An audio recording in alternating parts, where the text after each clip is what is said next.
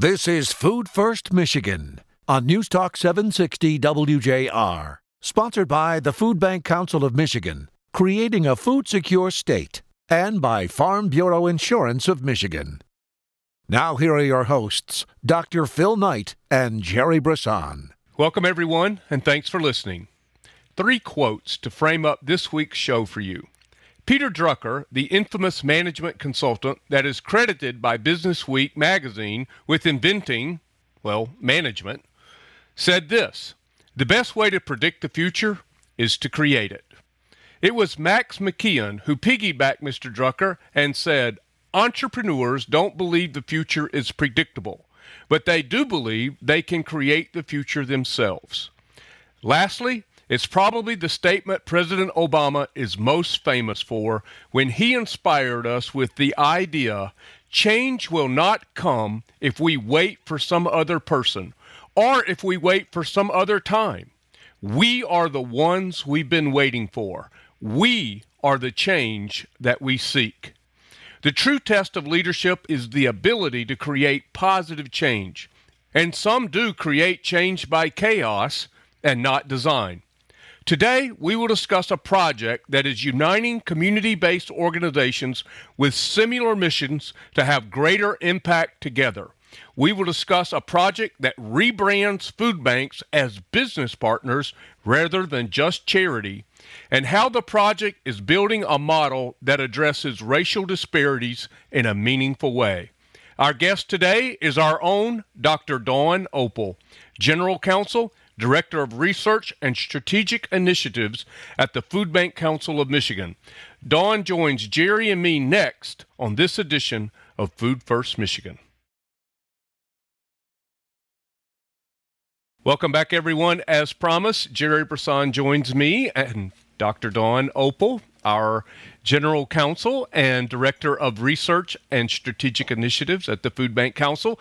Dawn, welcome back to the show. You were a guest before you came to work at the Food Bank Council. So, welcome back. Well, thank you. This is like home by now. I mean, I'm really excited to get to, check in, touch base. Well, you got so many great things going on. We got to keep bringing you back. And so thanks for your leadership since you've been with us now well over a year at the Food Bank Council. And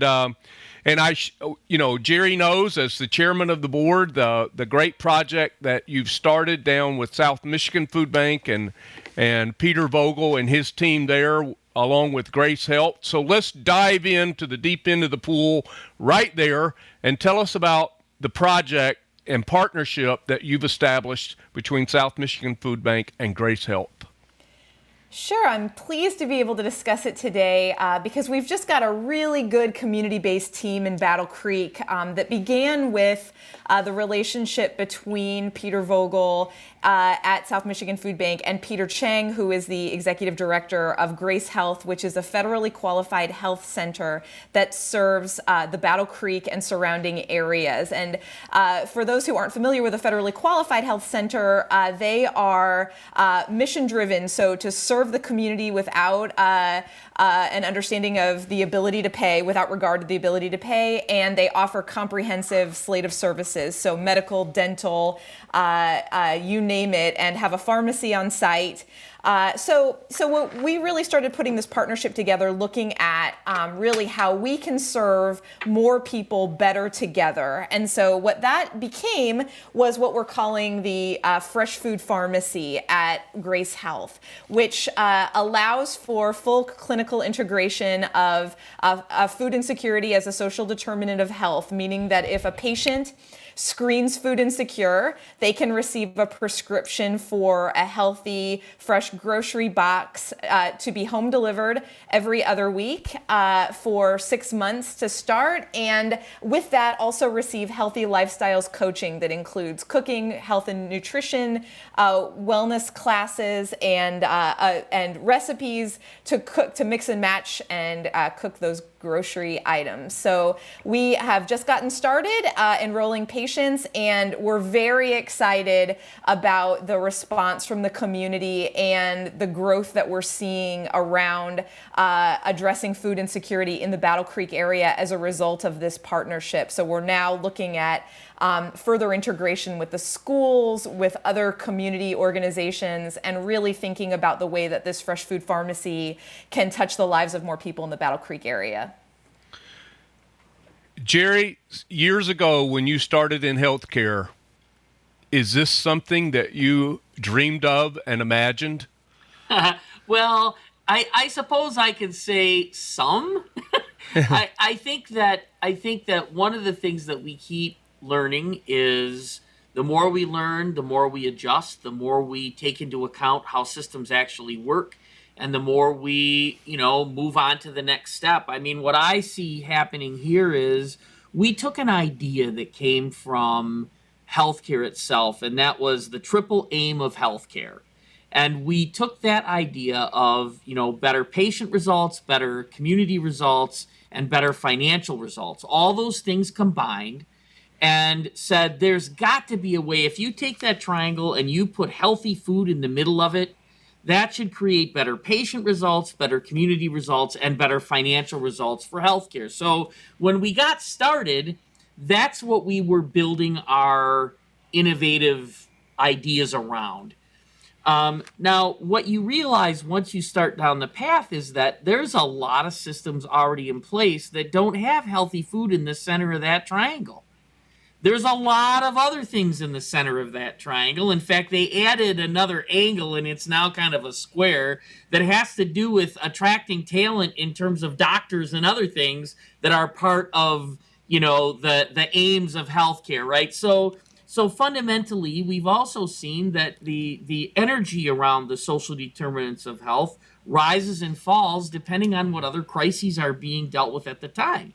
We've also seen a lot of competition for healthcare dollars from important things like new devices that have to be implemented into systems, and COVID completely turned everything on its head in terms of what healthcare professionals had to deal with on a daily basis. And so because it's a huge system and there's a lot already happening, we've learned that even though everybody involved that we've ever talked to agrees healthy food belongs in the middle of that triangle of better patient outcomes, better community outcomes, and better cost, there's no way to get there from here without a lot of effort. So what we have now is several pilots that have been done around the state of Michigan to get at, well, what can we do? And I think this one is one of the most exciting. And it's one of the most exciting in part because the idea that food should be part of a treatment plan and the patient should be engaged not as a needy person, but as a person that has health concerns for which food is really important. And so if they don't have the resources at home to get the food they need to be healthy, you have to address that as part of their treatment plan and not blame the patient, right? But rather say whatever the patient needs to be healthy is what we have to be committed to providing. And that philosophical change is significant because it changes the whole conversation around what is it we're trying to do in healthcare, right? We're not providing fees for services. Or providing services for fees. I got that backwards. We're not providing services for fees. No, we're trying to make sure that the people that come to us get healthy and stay healthy. And you absolutely need nutritious food to do that. So my enthusiasm for what this project could represent in terms of practical steps forward that align the work of food banks with the work of healthcare in the right way, that systematically address who pays for it and how much they pay for and for how long, all those very practical concerns that get in the way when you're trying to change systems. I just think this is a really, really positive step forward. I absolutely agree. And I think that where Jerry was going toward the end is real crux of the work that I am doing on the project, which is its sustainability and its replicability across the state. And I think that that's where things get tough, because no one would disagree that if someone eats healthier, their health outcomes will be better. That is actually true for everyone. And so there's no surprise when the evaluation of a program shows that that if you eat healthier, better access to food, behavior change around healthier eating and preparation of food, more water intake, and all of these things that are really important will improve your health. But the part that's hard is understanding who's going to pay for it over time, and often we really are at the food banks really charged with answering the question, why should healthcare pay for the food?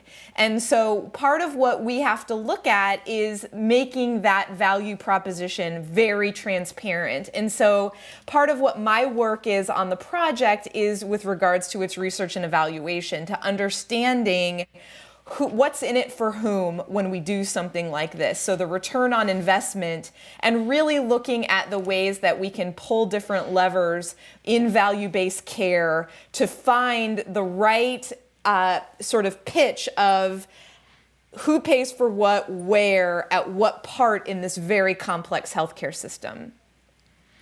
Yeah, well, going back to the triple aim of healthcare, I haven't heard that in a couple of years, Jerry.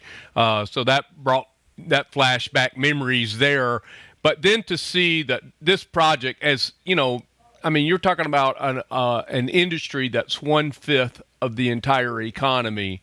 It can't be anything but complex. But I'm glad that we've got you two to help sort through this very complex, multi-leveled problem, and we're going to continue to unpack it on the other side of this break with Jerry Brisson and Dr. Dawn Opel. I'm Dr. Phil Knight, and we're all three back in just a moment. Contact the Food Bank Council of Michigan at fbcmich.org. Now back to more Food First Michigan with Dr. Phil Knight and Jerry Brisson. Welcome back, everyone. Dr. Dawn Opel joins us here on Food First Michigan.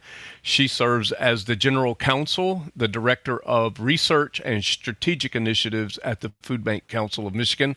We're happy she is a part of this work and leading it. And Jerry, you have an issue that has been brought to light during COVID,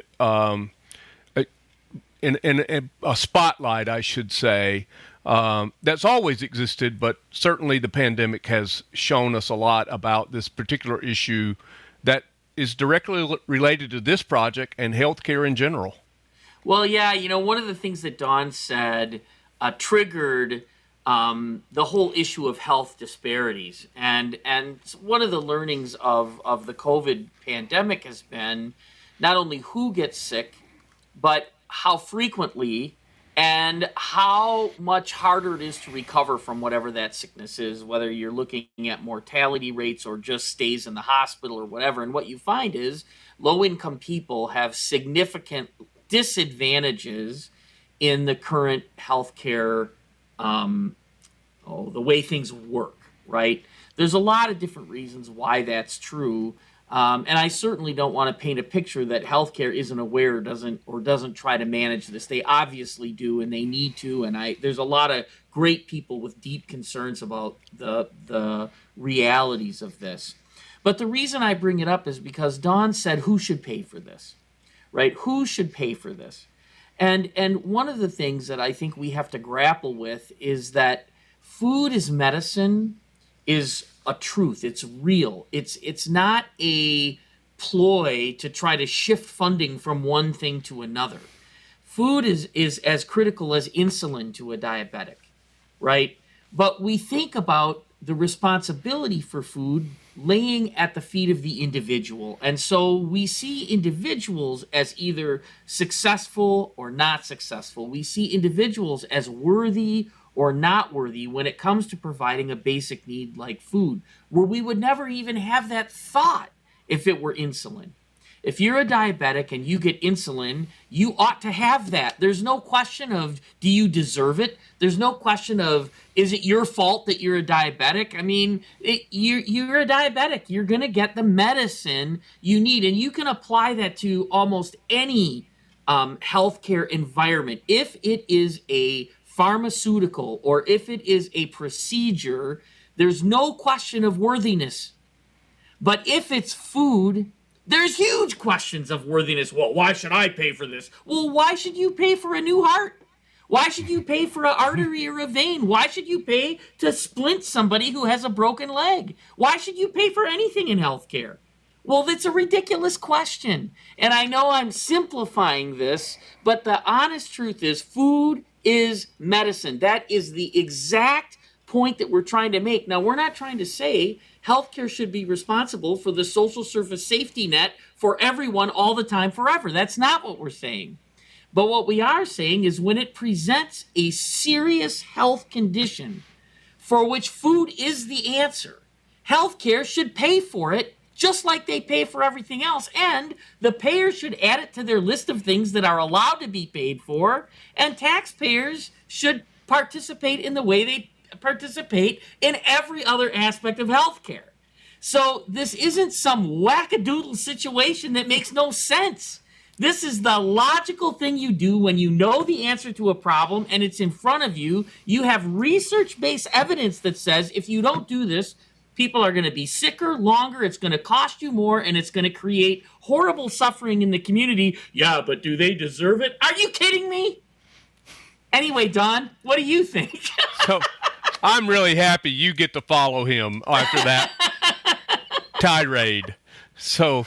Well, I will say that I think part of what the question of food security and the social determinants of health raises for healthcare gets back to something Jerry said earlier, which is what is the goal of healthcare and as an industry? And if the goal is to have healthy people, then Jerry's tirade makes a whole lot of sense.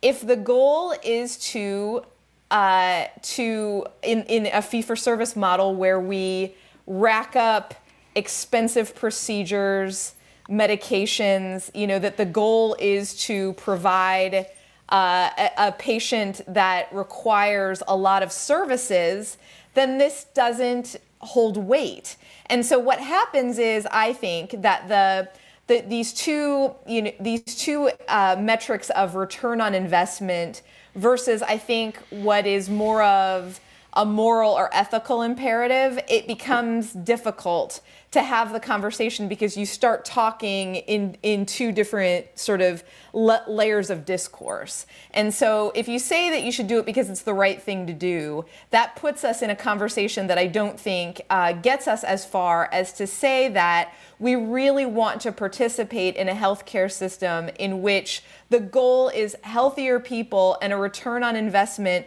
that is based in value and really about minimizing risk than it is about a fee for service or treating sick people.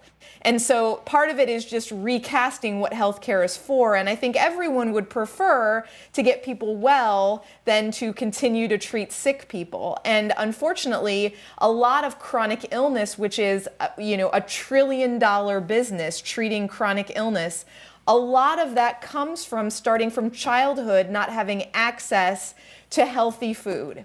And so that happens in areas where that food access is limited, which also happens to be low-income communities and often communities of color. And so it gets us down this road of, what do we do about that?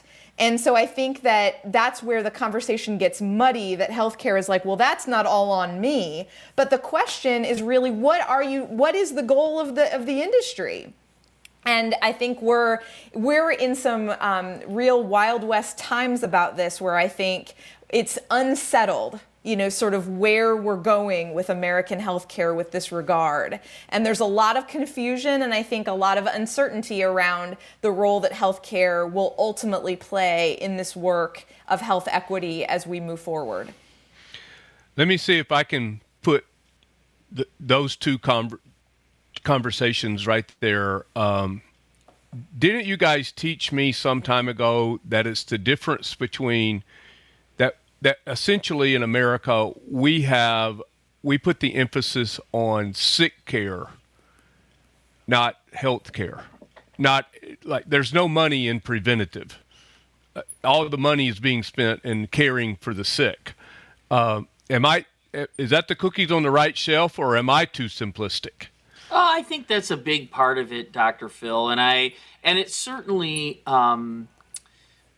true that the people in the healthcare system care a lot about the people that come to them, and so I certainly want to make sure to make that point, that in spite of the fact that changing systems to account for what does it really take for somebody to be well and to stay well and to cost less money for taxpayers overall and to have the kind of return on investment that Dawn is talking about.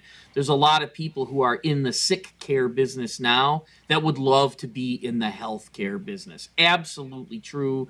And I think, Doctor, you've got that right on point. So the question is, how do we get there from here? And that brings us back around to this project. And I know, we're taking these trails, to the left and to the right and around, and there's a barn in the middle of it somewhere that we got to get back to. But going around the barn is good fun. It's important to recognize the issues, but to get back to it, these practical feet on the ground experiences that healthcare providers have when they include food in a treatment plan that creates a better success for their business and for the community ultimately is going to help us probably more than any other single thing. It's not really a philosophical conversation unless you're not sick. It's only a philosophical conversation for healthy people. For sick people, it's life or death. And when so many prescriptions say take with food, and yet we don't consider that the person getting this prescription has no food at home, there is an obvious flaw in the way we think about the provision of food as part of a treatment plan. And that flaw has to be corrected to make progress in the cost and benefit of healthcare. Yes, I would say that, a very concrete example is when, and many listeners I'm sure have had this experience, when your cholesterol gets high, you may fall into a category of pre-diabetic and your doctor is like, that's it. You need to really watch your sodium intake, your produce intake, drink more water, they give you, and you need to take 10 pounds off. Well, think about what that means for even someone that has full access and the ability to purchase all of those items still can't do it. And you really think about, you add the barriers to success that occur when you do not have the ability to access healthy food. And it's almost a predetermined outcome that patient will become a full-blown diabetic or have type 2 diabetes that they'll have to manage for the rest of their lives, and very expensive chronic disease self-management that can lead to very expensive procedures. And we know that there's a pivotal time where you can prevent all of that from happening. And I think that that's really what we're trying to really identify is how to get upstream of that before that happens, and to really be able to help people that truly cannot follow their doctor's orders. Just like Jerry's saying about taking food with medicine. There's a number of conditions that if only we had a program like this Fresh Food Pharmacy to write that script at that time, it could prevent so much suffering and so much cost to the patient, to the system, to the community. And we're really trying to get upstream of that to prevent that from happening. Well, let's take a quick break, and we're going to come back with Dr. Dawn Opel, Jerry Brisson, and me, Dr. Phil Knight. We're back here in just a moment for another segment with Dawn, so make sure you come back and join us. Food First, Michigan. Once again, here's Phil and Jerry. Welcome back, everyone. Thanks for listening. Joining us, Dr. Dawn Opel, Jerry Brisson, myself, Dr. Phil Knight, here on Food First Michigan. Dawn, this project in Battle Creek area, South Michigan Food Bank and Grace Health. It's a pretty unique partnership. So tell our audience, what's the outcomes? What are we hoping for? What are we measuring here? Absolutely. So this is the part that I get really excited about as a researcher, because I really think that we're well poised because of this great relationship to really measure the impact of the program. And so when a patient enrolls in the program, we gather, first their A1C if they're pre-diabetic or diabetic, and also weight and a few other metrics to kind of learn what will happen over the course of their involvement in the program in terms of biometrics. We're also learning about the ways that they feel about their own health as they receive food and coaching support. So understanding if they're adhering to their medication protocol, if they're coming to the doctor to their visits, really compliance with participation in their healthcare regimen, how they're preparing the food and what they think about it, so that we can learn if we're providing the right food at the right time for the right people. And so all of these inputs and outputs help us understand that it's not just a food box, but it's really about transforming the life of that patient. And so obviously we want to learn about their health outcomes, and if we've been able to stabilize that patient in terms of, making sure they take their medication, making sure that they're feeling better, that they feel that they're feeling better, their numbers are looking good. But then with that, we can also start to look at the return on investment, which is a complicated set of formula, because the return on investment looks different depending on what stakeholder you're really looking at. So we're working with a federally qualified health center, which is a patient-centered medical home, meaning that they get different kinds of value-based incentives from the federal and state government for making sure that those patients are staying healthier. So we're looking into that to value-based incentives. But I want to talk more about what I think it means for the community, because I think that the real return on investment is felt in the surrounding area. So when someone adheres to their medication protocol and to their healthcare regimen, it's likely that they'll also utilize less acute care services, go to the emergency department less. They'll need less surgeries and less expensive treatments. So that really saves money for the health system in the outlying areas, not our little clinic. Mm-hmm. And then you think about that they're probably staying at work longer because they're healthier. So, you're not having health crises, so you're not taking sick leave. You might stay in a job longer or be able to be in the workforce when previously they weren't able to. And that may mean that their kids have better success in school because, everyone in the house is well fed before they go to school. And, you can start to really see the ripple effects of the program when you look outward in terms of what does it mean to stabilize a family with fresh food and support to make sure that they're eating and living healthy. That's awesome. Jerry, that sounds like the household impact model come to life. Well, that's, there's so much to celebrate in terms of the design of this program and the nutrition education that comes with the food and the recipes. One of the things I like to say is when you go to a baseball game, you see a lot of opportunities for sausages and things like that. And not too many opportunities for Mr. Carrot, right? You don't see a Mr. Carrot stand or a Mr. Cabbage, right? Or Ms. Tomato, right? You don't really see those opportunities. And of course, that's a picture of our life. That's a picture of who we are in community, the things that we buy and why we buy the things we buy and what makes us feel full and comfortable. The problem is a lot of the less expensive foods are also the foods that cause long-term health issues, right? And so when you start to grapple with what you were talking about earlier, Don, which is your doctor says you need to exercise more and lose weight. Once I said to my doctor, you might as well tell me to grow wings and fly to work, because it has about the same likelihood of succeeding, right? I mean, and it's true, right? It's really hard to do. So the question is, when the right time and the right way, the right intervention, it has to meet people where they are. It has to be gently done, not done from a place of judgment or criticism.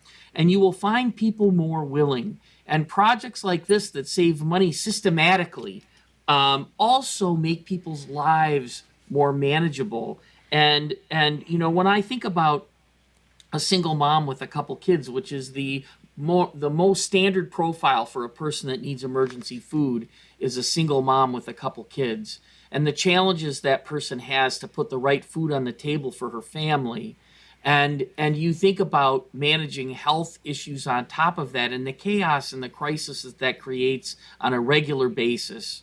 Having these types of interventions where you get a box of food and you get a recipe to go with it, and you realize this doesn't have to be inconvenient, and my family can like this and be comfortable and feel full in the same way that they would if I bought a hot dog or something that would be less healthy for me and for my kids.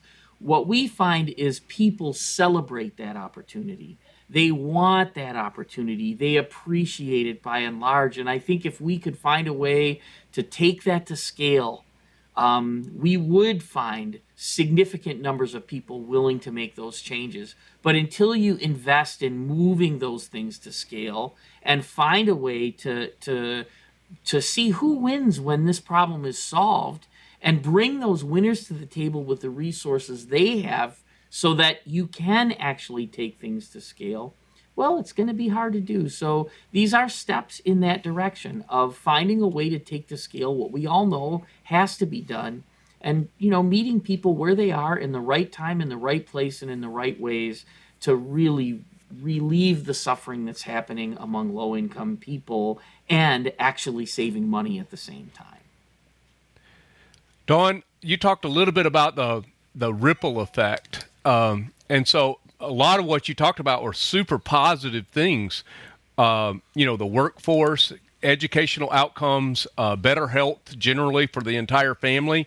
And thinking about that family unit that Jerry just talked about, single mom with one or two kids or more. But there's an effect here that really doesn't come back to the people doing the work.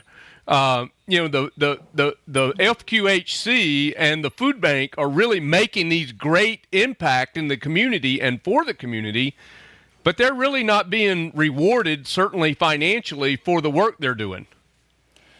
No, that's absolutely true. And I think we have to take a moment to recognize our funders, the Michigan Health Endowment Fund and Consumers Energy Foundation, for assisting us. And, and both of those groups and myself write grants like a gerbil in a wheel in order to pay for these programs. And so I think that people need to know that all of these pilots that Jerry is talking about, they are all funded by, many are funded by philanthropy. And this is not a sustainable solution. So you're looking at, I think Phil knows that healthcare is a $1 trillion, that we're looking at trillions of dollars passing, through the biomedical sort of industrial complex, and we are gerbils in a wheel writing our grants. And, and I think that what we're trying to show is that we make as much impact as a pharmaceutical that costs $1 million, but we're really trying to show that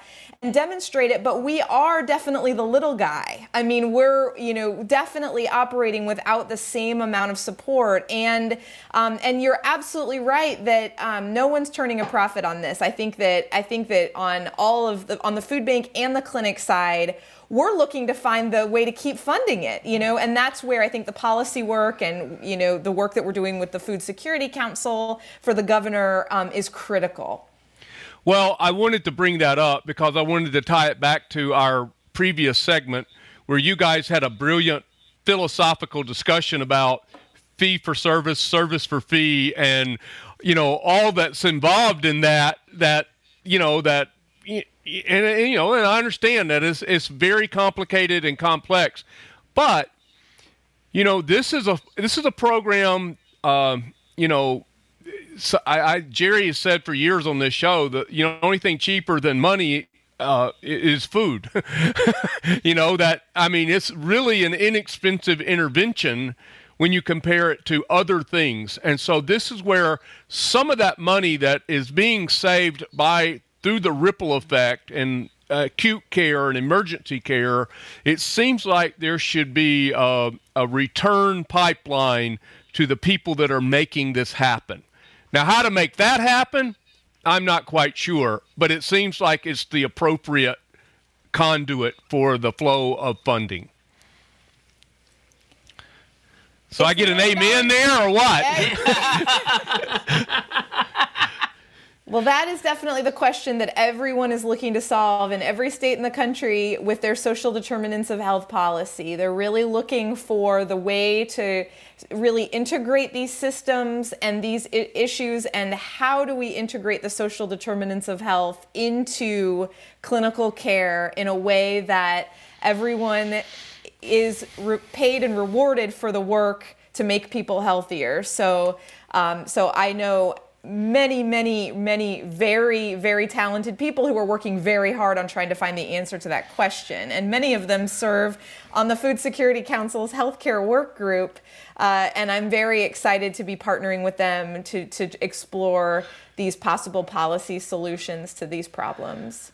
Well, one of the persons that's leading this work, both here in Michigan and nationwide, is you, Dr. Dawn Opel, the General Counsel and Director of Research and Strategic Initiatives that really is concentrating on healthcare and how to solve these problems. And we're thankful for you, for your leadership, for your passion, for your intellect, for everything there is about you. And with you, we see there's hope. You got an amen to that, Doctor, right there. You're looking for one, you just got one. That's it. Dawn, thanks for being with Jerry and I today on the show, and thanks for your leadership. Oh, you're so welcome, and I look forward to coming back soon. Jerry and I will be back in just a moment to wrap up this edition. Jerry, final thoughts? I love Dawn. I love the work she's doing. I love the project that we're building and the momentum that keeps happening. Food is medicine. Let's get this done. Time for a little food for thought. My mentor often said and wrote, anyone can steer the ship, but it takes a leader to chart the course. Charting a course to a destination, a spot on the map, well, that's easy these days. We just type in the address and directions to and from appear. But charting the course to the future is far more unpredictable. So I'm glad for leaders like Dawn, influencers like Jerry, and the other leaders of our food banks that see the future and are charting the course. That's our destination, a food-secure Michigan. So don't come along for the ride. Come along with us on the journey and help make it happen by helping us keep food first, folks. Food first. Food First Michigan, presented by Farm Bureau Insurance of Michigan and by the Food Bank Council of Michigan, creating a food-secure state.